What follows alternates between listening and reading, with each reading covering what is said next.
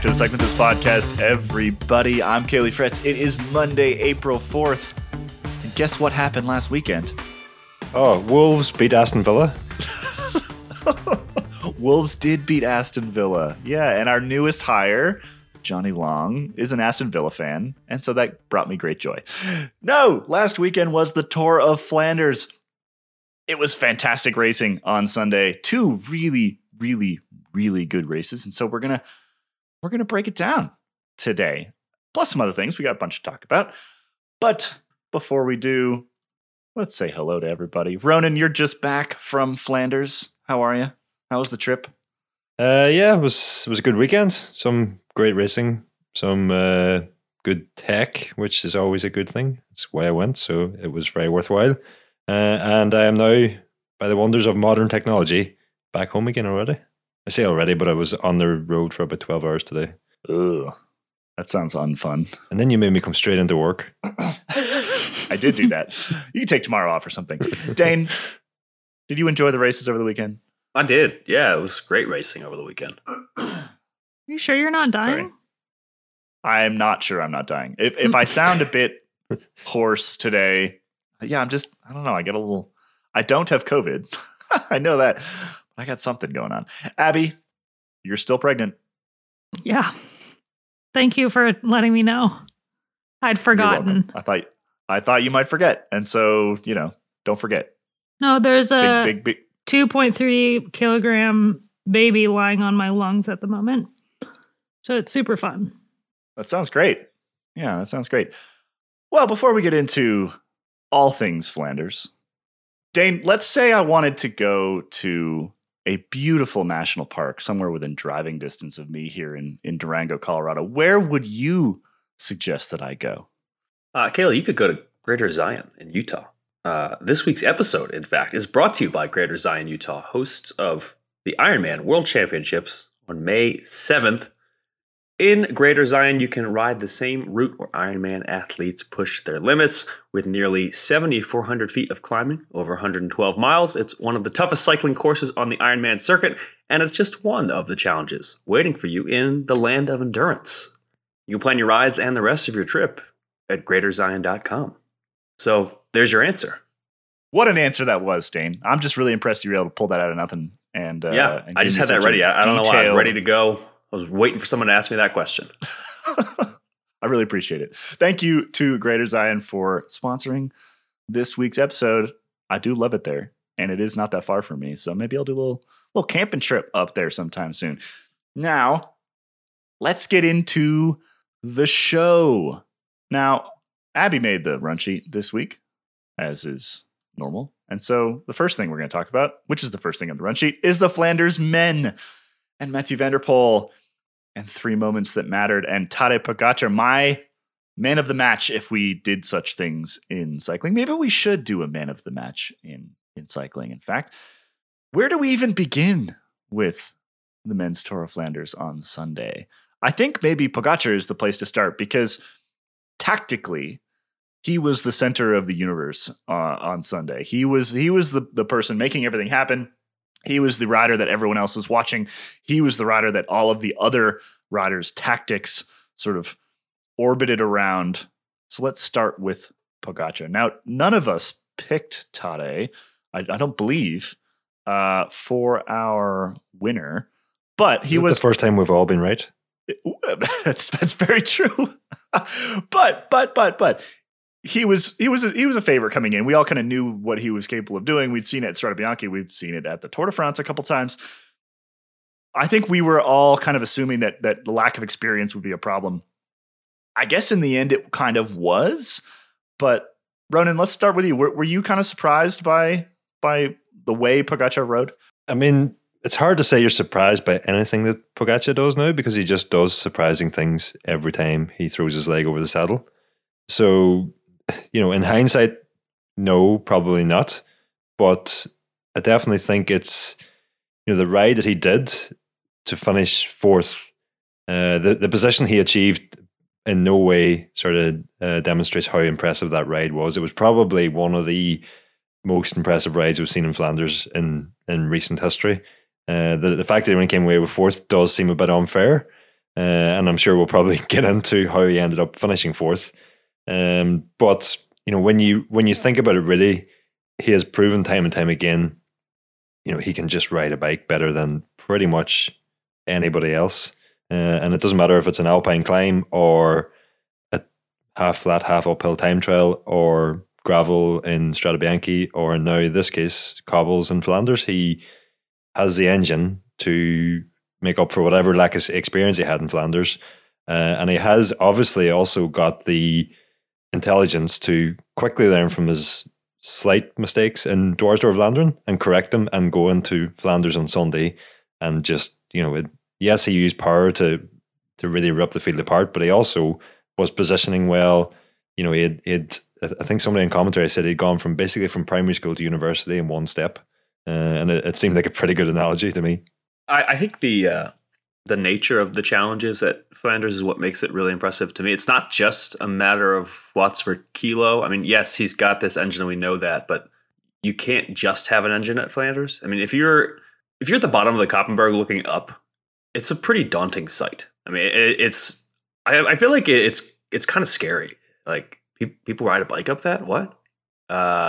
And people get off and walk on a regular basis. Yeah, they very often. Professional bike riders get off and walk. What? Nah, I'm walking up that thing.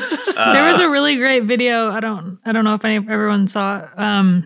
Sarah Poitevin on her Instagram stories. She took a video of this like tiny little old car that had a couple larger humans in it that tried to pass them and go up it. And it ended up being that like all of the EF Tibco staff had to get out and like push this car up the hill because it couldn't get up the hill. Yeah, it's a monster. And I think you can have a huge engine, but that doesn't necessarily mean you're going to thrive on this course at the Tour of Flanders. And I think the sort of casual brilliance of Tadej Pogacar over the past few years, I think might kind of mask just how impressive it is. Over the past decade or so, I feel like, when he was at his best, Chris Froome, I think, was head and shoulders above the competition in the Grand Tours. And I feel like there was a stretch there where I kind of felt like people downplayed how good he was. I feel like Chris Froome, when he was at his best, he's a generational talent and just so much better than everybody else in the Grand Tours. And even Chris Froome, even Chris Froome, who is so much better than everybody else at the Tour de France, never would have done something like this. And his brilliance was confined, kind of, I mean, if you can say that, to the Grand Tours. And this is just so different. And Froome, as good as he was, this is just so far outside of his wheelhouse. This was not something that he would have ever done. Whereas Tadej Pogacar, as young as he is, he's already won 2 Tours de France, and now he goes and does Tour of Flanders, and he's a contender immediately. And I think because of how brilliant he's been, that might mask just how wild that is, and how unusual, how hard that is, and how amazing he is. I mean, yeah, you have to go back 30 plus years, I think, to find anybody even remotely similar. I mean, we're talking Bernard Hinault and Eddie Merckx as the last riders to do things like this. There are some exceptions. I mean, Vincenzo Nibali was never afraid to give it a shot in a one day. He quite famously had that phenomenal ride in the 2014 Tour de France over the cobbles that sort of led to his eventual victory, or was part of his eventual victory. So like another really classy, very talented, very skillful rider in Nibali, but he won. Nibali was never the dominant Grand Tour contender that Pogacar is, right? He's not stolen. He snagged a few GC wins here and there, obviously, but he didn't show up at the Tour de France as the odds-on favorite ever, and that's one big major difference. The second thing is he never really did this either. Like he's lined up at a bunch of one days. He's won a fair number of obviously like major one day races, monuments, but he's never bossed a Tour of Flanders like a rider who was designed and built for it. I mean, Pogacar approached that race like a Wout van Aert would, or like a Mathieu van der Poel would, where I'm going to grab this race by the scruff of the neck. I'm going to hit 3 cobble sectors in a row. It was the Kwaremont, Paterberg, and then the Koppenberg that essentially he blew the race apart. And I am going to do this. we haven't seen that. Yeah, we haven't seen that since Hinault and Merckx. Like, I remember like Lance Armstrong lined up. I think he was the last reigning Tour de France champion to line up at Flanders. If I remember correctly, someone correct me on that stat if I'm wrong, but I'm pretty sure he lined up and, he raced. Like, he was in the front group for a while. He made some moves. There's photos of him off the front. But he didn't win and he didn't come in fourth. And frankly, like, he didn't really factor once the real classic stars started to punch. And so even Armstrong, by far the most dominant of his era, is not in Tadej Pogacar land. It's pretty stunning, actually. I don't want to lead us down a complete rabbit hole, but I've been thinking about this the last 24 hours, and so many times when we see cobbles or gravel or some other new theme thrown into a Grand Tour stage, we get riders complaining about the inclusion of cobbles or gravel in a Grand Tour stage. And my thought on that is always just, the best riders are able to handle that sort of thing. And is there anything you could put into the Tour de France at the moment that Pogacar would be afraid of? I think the answer is no. And that to me was a big, just a realization that, in terms of, we've got other riders who can climb well or can time trial well or can descend well or can ride gravel or can ride cobbles, but he can just do absolutely everything. Doesn't matter what he lines up for. We probably have to consider him a favourite now going forward. And I'm interested to see, won't be this year obviously, but will he eventually tackle Paris-Roubaix even? It seems ridiculous to think that he might even consider it, but surely he must. Yeah, I mean, Roubaix and Flanders are different. Yeah. I think that, yes, you couldn't really throw anything into the Tour that would scare him more than it would scare others. Right. So even if he's scared of the cobble stage of the Tour de France, he's less scared than Nairo Quintana. I think what I mean is we'll never hear him. We'll never hear Pogacar complaining about the inclusion of anything in the race. He'll see it as an opportunity. I think that has a lot to do with his personality. I don't think it's so much these young guys coming up. They are so much more fearless than the old generation, or he's comparing him to Chris Froome, for example, I don't really see as a very productive use of time. I think they're two totally different riders, and right now we're just really lucky to be living in a time covering cycling in a time where there's this young kid who has a lot of different skills and just like really loves to ride his bike. And I think that that's why he went into those 3 cobble sectors first, or ready to fight for a position and fight for a result, is because he just really loves to race his bike. So he wouldn't have come at the race in any other way. I don't see him ever coming into Flanders and taking a back seat and just kind of gliding his way to the finish. He came to this race and he was like, if I'm here, I'm fighting for the win. And he rode that way. Ronan, you sort of posited, is there anything you could add to the Tour de France that he wouldn't be, in love with? And I think there is one thing. And maybe this could be a way to segue, but the one thing that I think made this race so interesting is that he's not a great sprinter. And he knows that he has to try to drop somebody who's faster than him in a sprint, Mathieu van der Poel. And the fact that Pogacar is not a great sprinter, he's not a bad sprinter. As Grand Tour contenders go, he's pretty good at it. But as Flanders contenders go, he's not a great sprinter. And that means he's got to attack on the Kwaremont and the Paterberg. That means he has to animate the race because he needs to get rid of Mathieu van der Poel. And he almost did. I mean, there was a point where it seemed like Van der Poel was going to lose ground, and then that might be it. But he didn't. And that made the race pretty interesting, the fact that he kind of had to do that and then couldn't do that.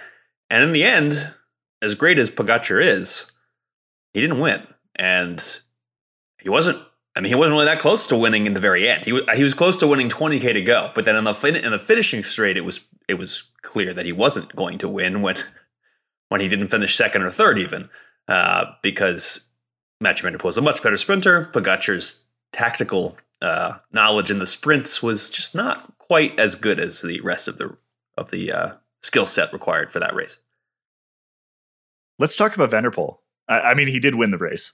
It feels weird to have him overshadowed. That rarely happens, right? But he kind of was. He was over. I mean, from a through 99% of that bike race, Pogačar was the far more interesting character, I think. But Mathieu van der Poel knows how to win Flanders. And first of all, I think he's going to win Roubaix. If MSR is your first race and he's like coming into form for Flanders, he didn't look his sort of dominant self, but maybe that was just because trying to hang on to Pogačar is basically impossible sometimes. Didn't look his dominant self at Flanders, was hanging on like you referred to, Dane. I mean, particularly that last trip up the Paterberg. It's hard to tell whether it was sort of like a line choice error or a brief moment of, I don't know what it was, but he was gapped, right? There was 3/4 of a bike length between him and Pogačar the last time up the Paterberg, which is really the last opportunity for Pogačar to get rid of him. And he fought back.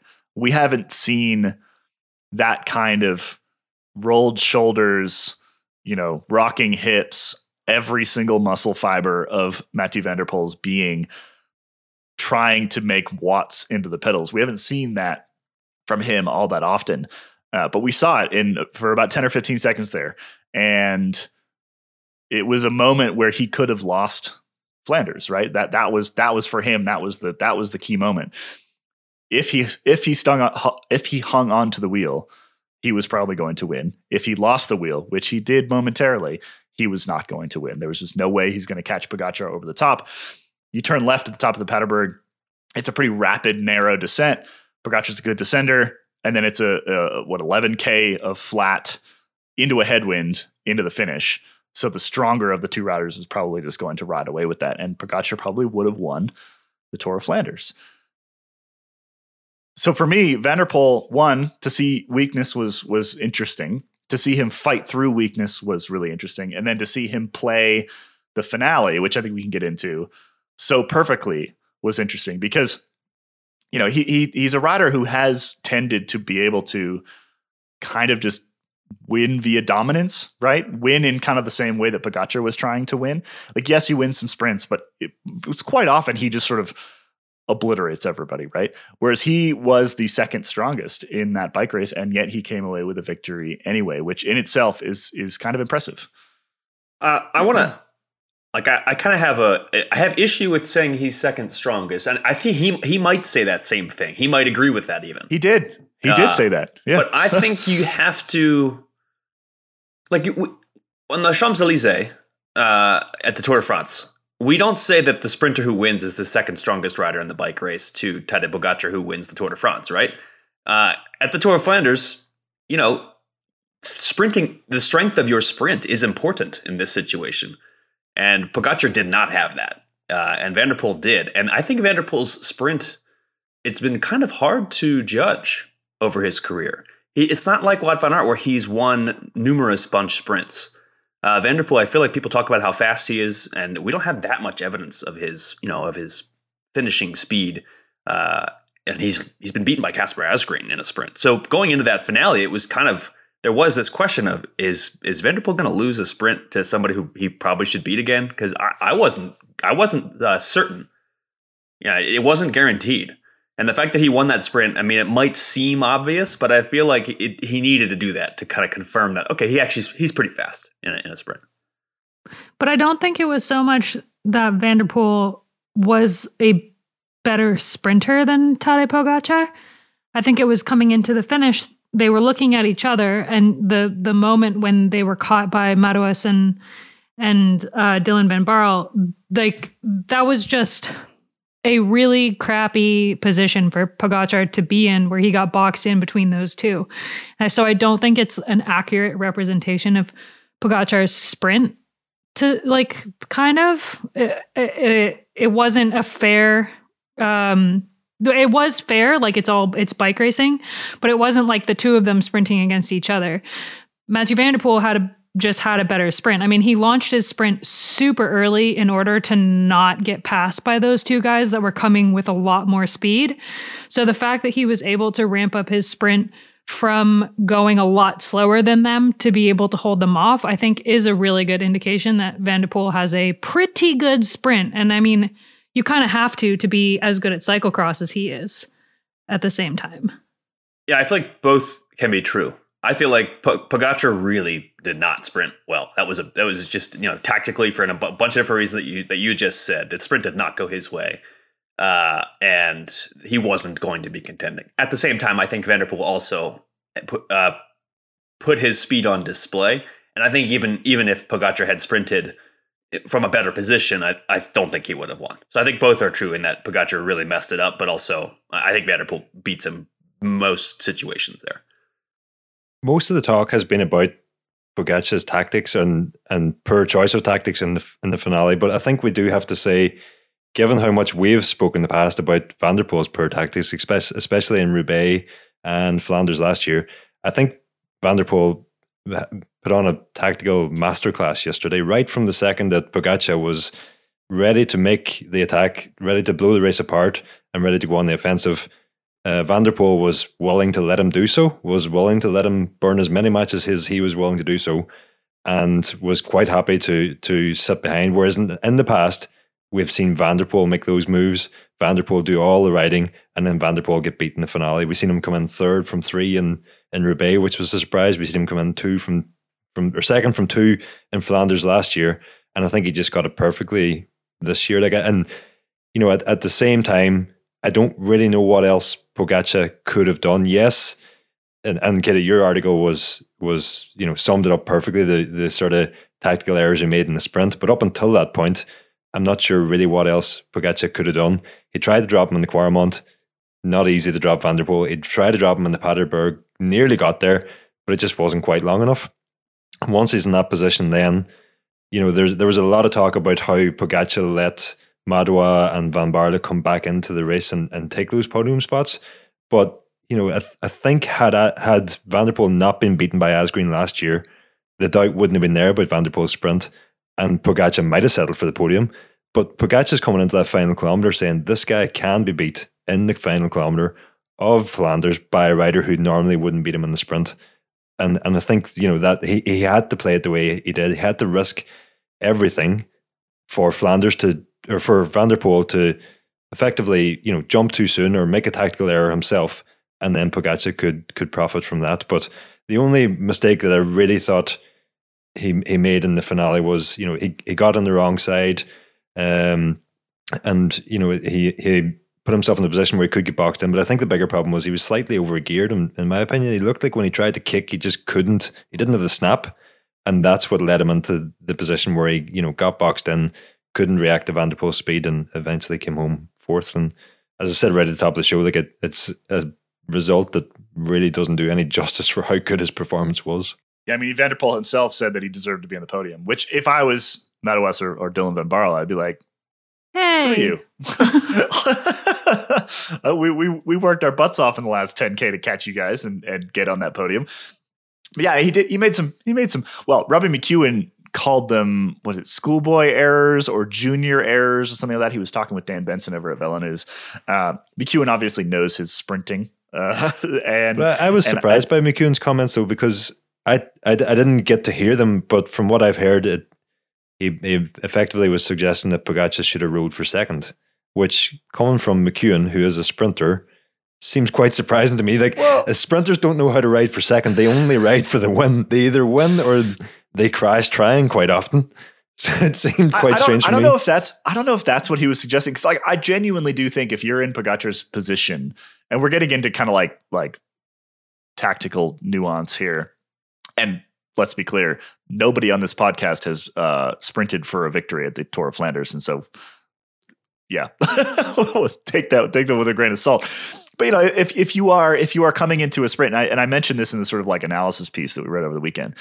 If you're coming into a sprint and you're the lesser sprinter, you know, the when in doubt, lead it out. Like that actually can be good advice sometimes, not all the time, but sometimes, because at the very least, you've got a bike length at that point, right? Your front wheel is one bike length in front of their front wheel, which means that at that point, at 200 meters to go or whatever, you at least are winning. Whereas if you are the second sprinter, like he's never going to come around Van der Poel, probably, unless Van der Poel goes way early, fades, or cramps as soon as he stands up, which I guess are both possibilities. But if I'm Pogacar in that instance, I'm looking behind me, I'm seeing those two riders come up really fast. I'm kind of with McEwen here, which is that like you have to salvage something, and I don't think it's going to damage his chances all that much to hit the front and put in an extra 30 seconds of pull and then try to sprint. And in fact, if I'm Pogacar and I've been watching Van der Poel dangle off my rear wheel basically every time I go really hard for the last 50K, I think coming into that sprint like fatigued as possible is probably in his favor, right? So I do think he made a number of errors. I think he should just let it out. I think he should have, put his head down, at least tried. And like I said in that piece over the weekend, and like you just mentioned, Ronan, he was on the wrong side of him. So when the wind is from the left, you ride against the right-hand barriers, so that the only way that somebody you're sprinting against can come around you is to your left, which means they have to come into the wind. That's exactly what Van der Poel did. Great tactically on his part. But then Pogacar stuck himself to the right of Van der Poel, in between him and the barriers. And then as soon as they got swamped, there was absolutely nowhere for him to go. In fact, Madouas even slid by further on the right and further boxed him in at that point, because Van der Poel started to shift left after he had kicked off a sprint for about 50 yards. So yeah, just to unfortunately for Pogacar, a comedy of errors in the sprint there, and he was really angry about it. I mean, this is a rider who we have not seen get heated all that often. Frustrated. No, he said he was not angry. He said frustrated, not angry. That's 6 of one, half dozen the other, I think. He flew by the media area. He didn't really want to talk to anybody. That dude was pissed. I don't care what he said. He was not stoked about what had just happened. And we don't see that from him very often, which shows, one, he really cared, which I love, because he really cared about this bike race. And it would be easy for a rider like that to be like, I'm a Tour de France champion. I'm just here to like show what I can do. And I didn't win, and I'm just going to win the Tour in July anyway. But he really, really cared about that finale, which is really cool. And two, I think he's going to come back and give it another go. And frankly, he'll win it. Like, he will win the Tour of Flanders at some point over the next couple of years, because he showed on 3 different climbs that he was the strongest rider in that bike race. I think he was also frustrated at himself for those couple of mistakes that he made in the sprint. I think, he is an intelligent bike rider, and he had already worked out what he had done wrong. And yes, he was maybe in the heat of the moment annoyed with Van Baarle for, what he probably thought blocking him in. But I think when he watches that replay back, he'll realize that there wasn't really much wrong. Van Baarle didn't really do much wrong. But I definitely think he'll be back at this race hopefully next year to try and give it another crack. And that's something to look forward to, I think. Should we? I feel like we've talked to Van der Poel. Oh. No, I feel like we haven't talked Van der Poel enough, because I think like in all of this talking about Pogacar versus Van der Poel, it's easy to forget that Van der Poel was off the bike for a lot of the winter and literally just came back from injury. Like his first race back was Milan San Remo, which was not that long ago at all. And seeing as it's Van der Poel, we forget that this result is pretty freaking impressive for someone who was just seriously injured and had to basically come back from scratch. And I think it's super interesting to look at how he came back and the way that he was able to. There's an article on Velo News about his comeback and how what he focused on in order to get to this point. And he did a ton of off the bike work in the gym and really focused on building his muscles and where his power was coming from. And I think it's safe to say he came back a lot stronger than he was a year ago, which is like incredibly terrifying for the future, seeing as he's only going to build on this form. Like I absolutely hate it. I hate it when people do really well in a race and then everyone's like, oh, what about the yellow jersey? What about the Tour de France for Van der Poel?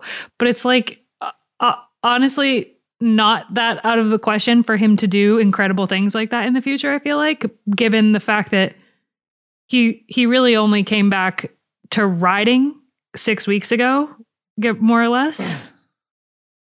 Well, that's why I was saying at the start that I think he's going to win Roubaix. Like, he's not peaked yet. There's no way he's peaked yet. He just started racing 3 weeks ago. He's going to win Roubaix. I'm calling it.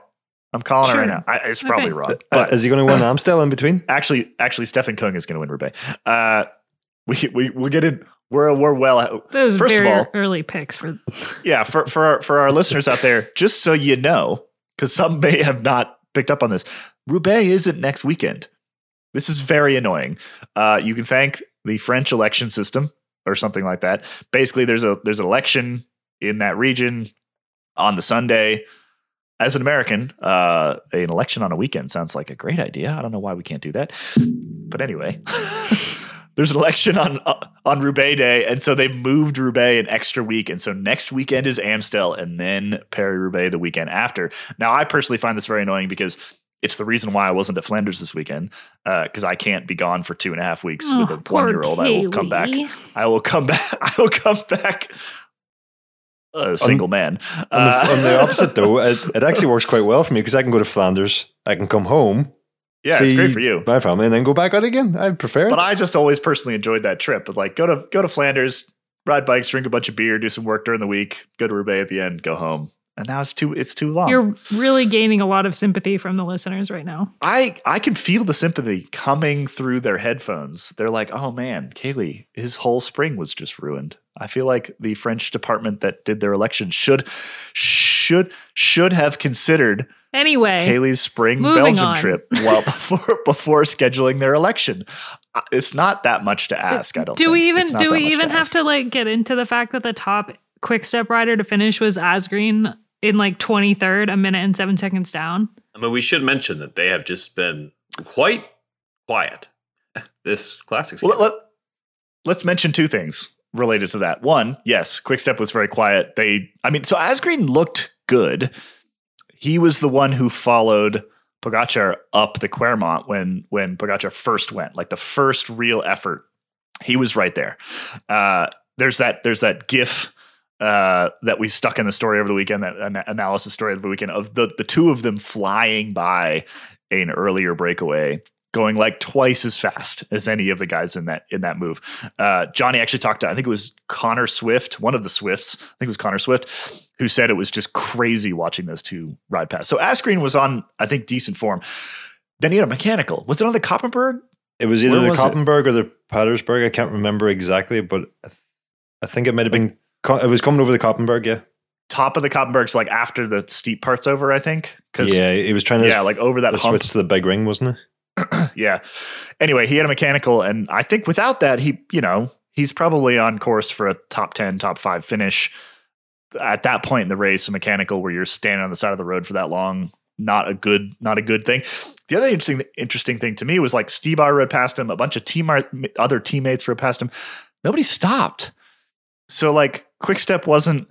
They like a double all take in for Asgreen. They Stybar like looked. He's like, oh, that looks bad, and then he just kept riding. And that was really strange to me because if they were all in for Asgreen, then they would have stopped because you put 3 or 4 riders around him. Maybe he has a chance of getting back into the front group. If Stybar keeps riding, he has no chance of getting in the front group. Right? This is a weird tactical thing for me too. I don't think they know how to do all in for one because they usually have so many numbers. They're just always playing the numbers games in these races. But yeah, I'm half joking because obviously Stybar knows that he wasn't on the farm to do anything yesterday, and he knows when his team leader is stood by the side of the road what you're supposed to do, and that is help him. It's a weird thing. And then the other team that didn't have such a good day was Jumbo-Visma. Crash early for Laporte. And Benoot tried a couple little things, but never really did much. And I mean, clearly, Johnny wrote a story last week. How do you fill the Wout-shaped hole in that team? And the answer is you don't.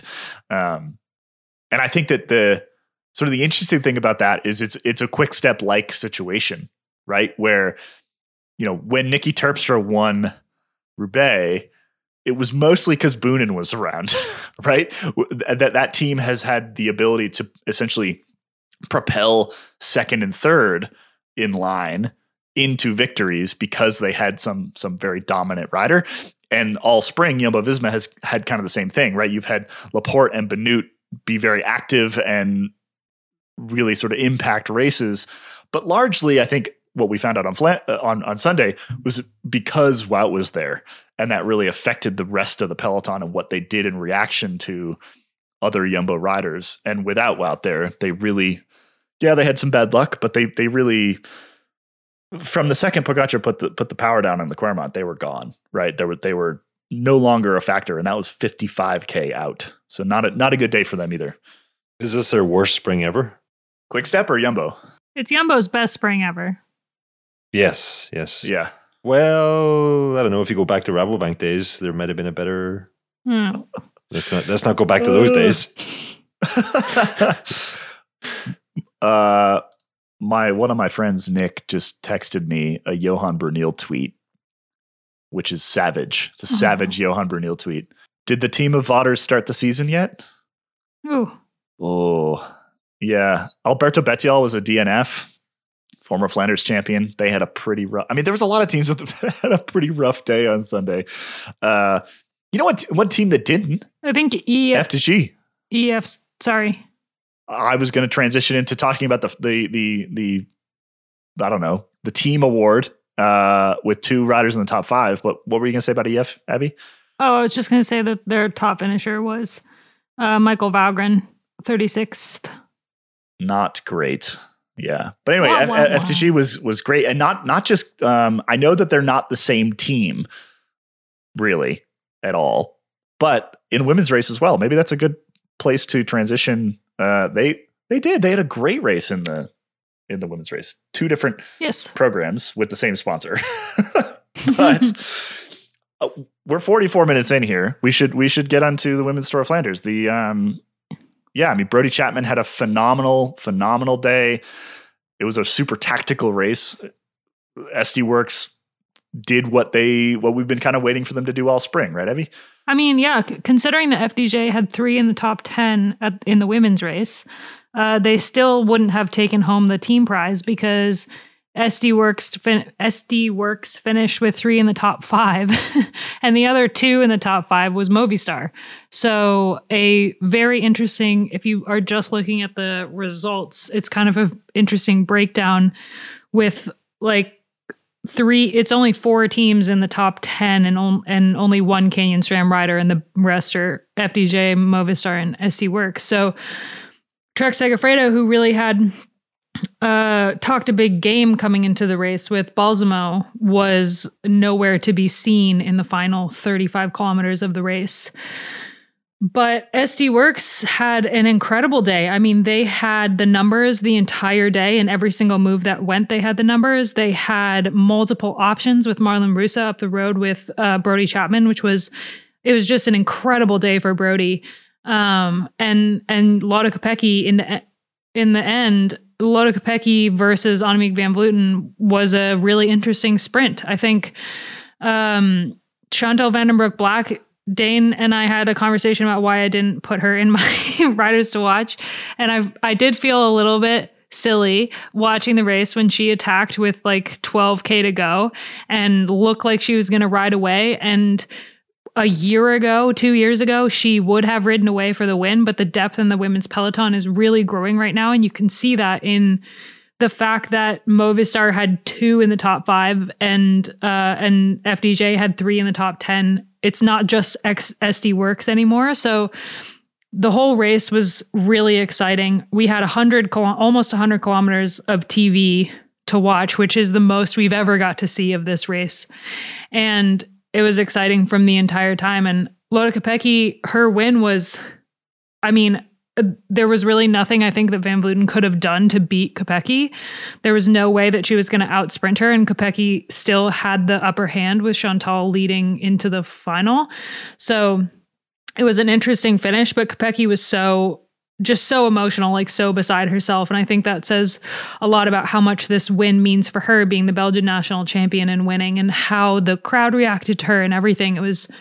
it was an incredible day. Two things. One, the Flanders Classics, which is the organization behind the Tour of Flanders and a bunch of other races this spring, they have an initiative called Close the Gap, I believe, where they appear to be like truly sitting down and thinking about the best way to grow women's racing.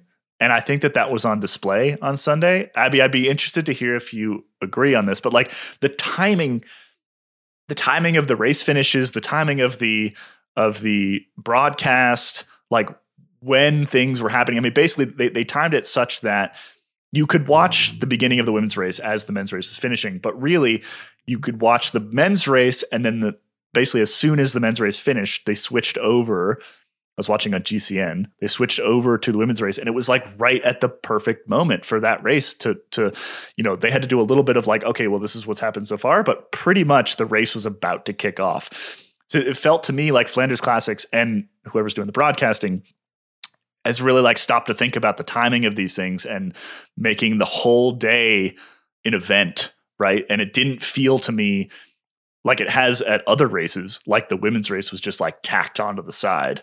Right. It felt like the whole thing was designed to sort of like build to a crescendo across the entire day. And I thought that was really, really, really well done. And essentially that Flanders Classics like deserves some kudos and some credit for kind of figuring out the best way to do this.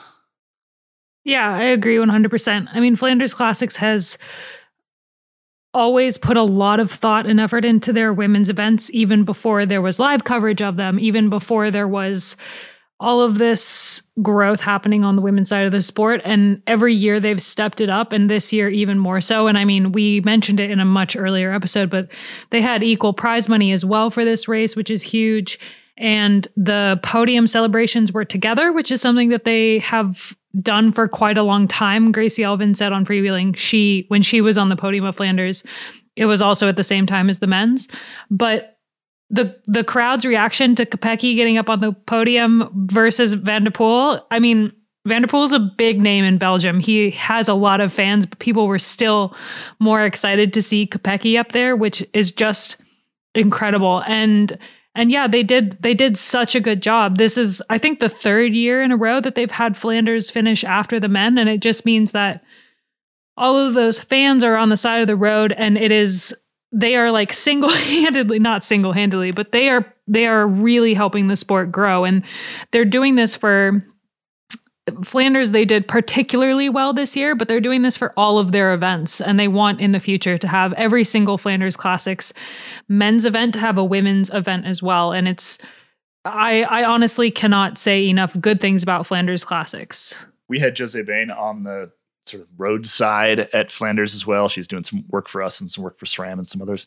And she was saying that the Kwaremont was still absolutely hopping when the women came through. And that, I think that's a perfect example of like, they put the thought into it. How do we arrange these things so that we get the sort of maximum impact for every race that we're putting on?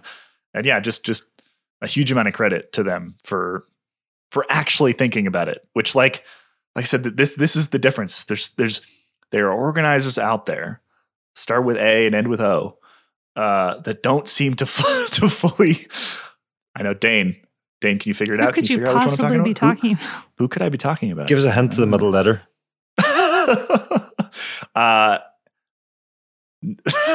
Anyway, there are organizers out there that. Yeah, they don't get the details right? Like even if they make the big effort, the details matter. They really matter. And Flanders got them right. I need to break in here with a small amount of breaking news because my friends are texting me things at the moment. And the other one that I just got from my friend Owen is a picture of Tadej Pogačar at the Arenberg with two emojis. He's got like the chin scratching emoji and the like sort of grimacing emoji. I would honestly be surprised to see him actually race Paris-Roubaix. I feel like Recon makes total sense given that it's part of the Tour de France this year, and he's like there already. But I would be really shocked. Yeah, I don't want to take this conversation too far off the rails here, but I think he's probably just doing Tour de France recon, and he's a 23-year-old meme lord, and he's messing with us. He's trolling all of us right now. I can confirm he is definitely riding Roubaix, because about 20 minutes ago I said he is definitely not riding Roubaix. So that means he will ride it. I mean, it wouldn't surprise me, but I think he's trolling us right now. We'll find out. We got 2 weeks. Anyway, I just wanted to drop in with that little bit of breaking news. Back to Tour of Flanders. So my woman of the match, which I think we should just start doing this, because it's a fun way to sort of talk about the rider who had the greatest impact. My woman of the match is Chantal van den Broek Black, because, Abby, you put together a sort of analysis piece after that race. And the moment that stood out to me, reading through that and also watching the race, the moment that stood out to me as the one that truly defined the way that this race finished was the moment that Van den Broek Black attacked up the left-hand side and re-split the field, right? And essentially took it from a group of, what was it, 6 or 7 at that point? 6, 8 even, yeah. 6 to back down to 3. Right. And really gave SD Worx the numbers that they needed to make that happen. Got rid of Arlena Sierra, who was sort of a worry from a sprint perspective. And that was the decision, the individual tactical decision that won them the race, I think. So she's my woman of the match for that reason, because it was just a moment of tactical brilliance. It really was. I think there were a few years there where Anna van der Breggen was so good that SD Worx, they had the numbers, they had the team strength, and they could have maybe put their team strength on display. But there were times when it just kind of wasn't necessary. I mean, there were times when Anna van der Breggen was so good the past few years where that sort of thing has not been required. I think it's kind of nice to see SD Worx kind of figuring out the way to leverage those numbers again, and putting Kopecky in a position to win on the strength of the whole team. And I think it's clear that they can do that. It's taken them a little while, maybe, but I think they're going to be continuing to do that kind of moving forward. And they definitely have the numbers in the depth in that team. What's interesting is that they really got it wrong tactically in the last couple races, which is not something we see from SD Worx at all, but they came back to this race and they went above and beyond. And they said before the race that they needed firepower to be able to beat Balsamo and Annemiek van Vleuten. And in the end, Trek didn't even factor in the race at all. And they definitely put Kopecky in the ideal position to be able to beat Van Vleuten. It would have been a freak incident if Van Vleuten had won out of that group of 3. It would have been weird. What happened to Trek? What happened to Balsamo? I'll take the blame for that one, because I said Ellen van Dijk was going to go for a long range attack, and she clearly heard that and went far too early. I meant from half an hour out from the finish or something. I didn't mean with 60k to go. You didn't mean 60k to go? No. on the Valkenburg. Yeah, I think Trek, Gracie said it best on freewheeling, but they just tactically, their best bet was with Balsamo, and they didn't ride for her. They tried to play the numbers game like SD Worx, but they simply don't have the numbers right now. And so what they would have been better served to do would have been to have the entire team around Elisa Balsamo, and every time she got dropped, have Ellen van Dijk weld her back onto the group. And they didn't do that. And I said, even if they had done that, I don't see her being able to contend with Kopecky on the Paterberg at the end, given that Kopecky is just climbing way better than her other sprinter counterparts at the moment. But they just, tactically, they didn't have a great day, which is fine. They won the last 3 World Tour races. They can have a bad day. But Abby, do we think that, when you think just after the Paterberg, that group that came together before Chantal van den Broek Black made that attack, Balsamo likely could have made it into that group, or at least, a group very close behind that. And had she had a couple of teammates around her, it certainly could have been a different story in the finale there. Like, we had the 3 riders ride clear, but if you have 2 or 3 Trek riders with Balsamo in the chasing group, suddenly Chantal van der Broek probably doesn't even get away, and we have an entirely different finale. So I think what I'm saying is, I think you're right. Had they ridden differently and supported Balsamo, not even like to bring her back after getting dropped, because I don't think she would have got dropped all that often, just to help with positioning and closing gaps and that, should they open. But yeah, didn't happen. I think even if she'd had teammates around her for that final 13-kilometer stretch, she still wouldn't have factored in the finale. It's not enough road for them to catch her. And is she just like off the back of her peak now? Like, is she just... I don't think so. I think that she's very, very good at winning reduced bunch sprints. And this is not a race, especially with the Koppenberg thrown in there, that was ever going to favor a rider like her. Which, again, speaks to the depth of the women's peloton growing, and the fact that we have this emergence of more sprinter type riders that can't, even when she was sprinting her fastest, Amy Peters was still a factor in Flanders, And so it's just we're like in this new era of women's cycling that's really, really exciting. Right. Yeah. I mean, I do think the Koppenberg had a dramatic effect, a really dramatic. Absolutely. I mean, it is a hard. Yeah. I mean, most of you, I think, have ridden it at some point. It is like, it's gnarly. I mean, the Paterberg compared to the Koppenberg is over before you even know it, right? Is so much easier than the Koppenberg. Quermont, yeah, kind of similar. The Quermont's really hard because it's going to drag you into it and drag you out of it. And like the whole 10 minutes around it is really hard. The Koppenberg as a solo effort is absolutely brutal. And yeah, not too surprising to me that single inclusion would have a pretty dramatic impact on the ability of any sprinter to truly make it to the finish line. Kopecky, obviously, accepted. She's like Mathieu van der Poel, though. For those who haven't ridden the Koppenberg, I have ridden it at least a couple of times, and I walked up it last Thursday with a broken leg as quickly as I rid up it on a bike. That's how steep it is.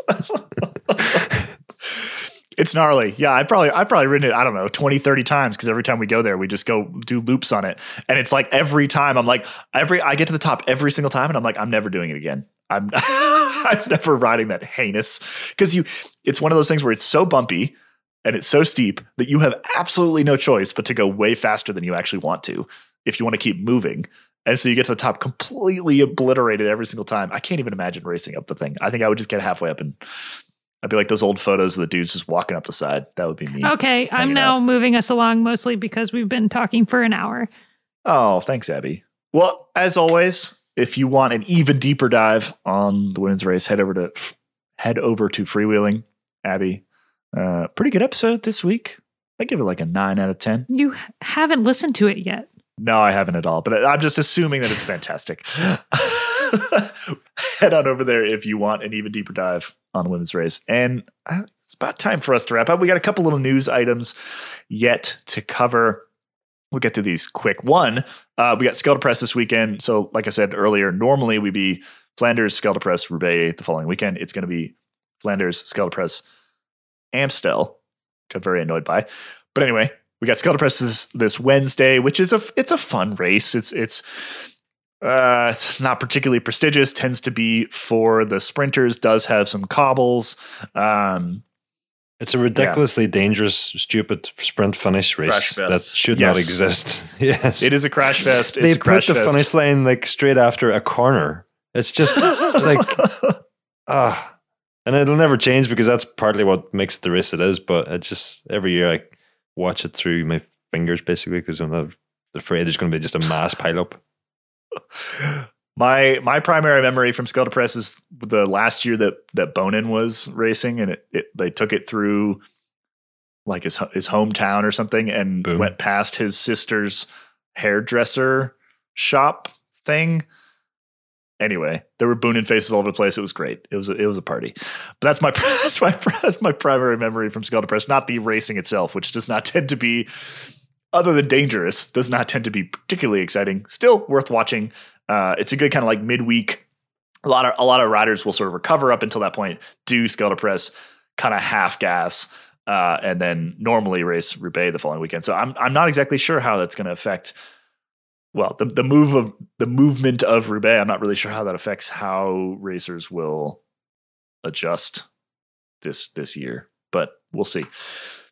Other things coming up. Amstel Gold on Sunday, always a good one.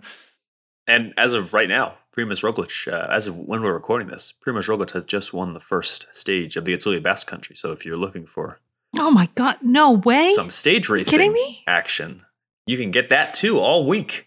With Roglič, Evenepoel, Geraint Thomas is there, Adam Yates is there, quite a few big stage racing names at the moment in the Basque Country. Primož loves that race. He absolutely loves it. It's the Well, you see, if Pogačar was anything like Sean Kelly, he would have went straight from Flanders to do Basque Country and then do Roubaix next weekend. I know we can't do it next weekend, but I'm just saying, what's he doing checking out Arenberg when he could be racing in Basque Country? Soft.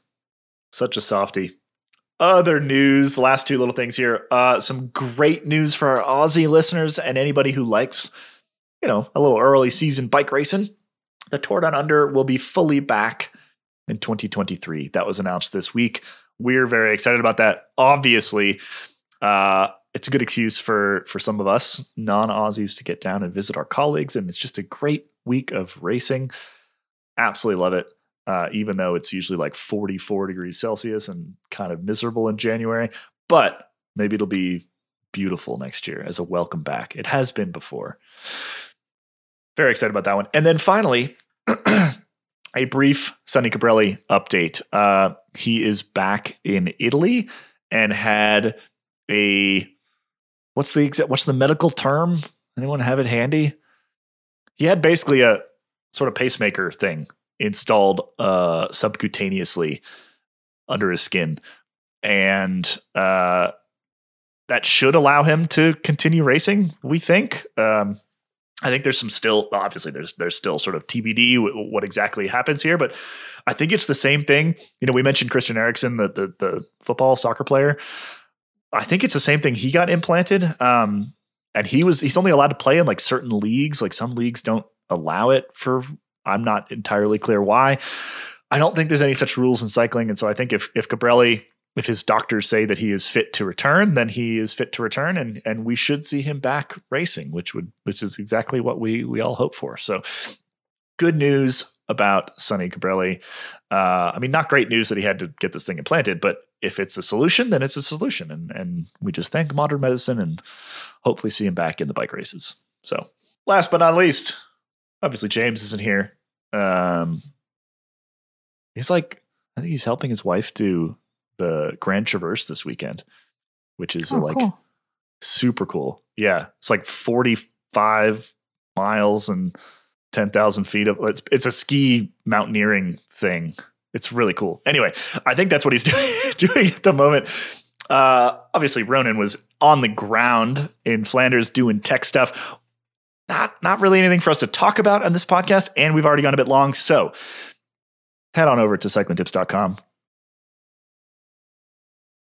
Is it a good website, Abby? What a great website. Thank you. It's an exceptional website. It's an exceptional website. Head on over to cyclingtips.com and check out the tech stories that Ronan wrote over the weekend. We've got a big gallery from the start of Flanders. We've got a bit of analysis on Mathieu van der Poel's Strava power numbers, which are out of this world. 285 watts for 6.5 hours. A bunch of 5-minute efforts over 500 watts. What? Anyway, go check that out. It's completely insane. And that's it for us this week. We'll be back next Monday chatting about Amstel and looking ahead to Paris-Roubaix. Thanks for listening, everybody. Oh, and double thank you for everybody who reached out after a little tribute to Richard Moore last week. I really do appreciate it. Thank you to everybody. So that's it. We'll be back next Monday. Thanks for listening. Bye-bye.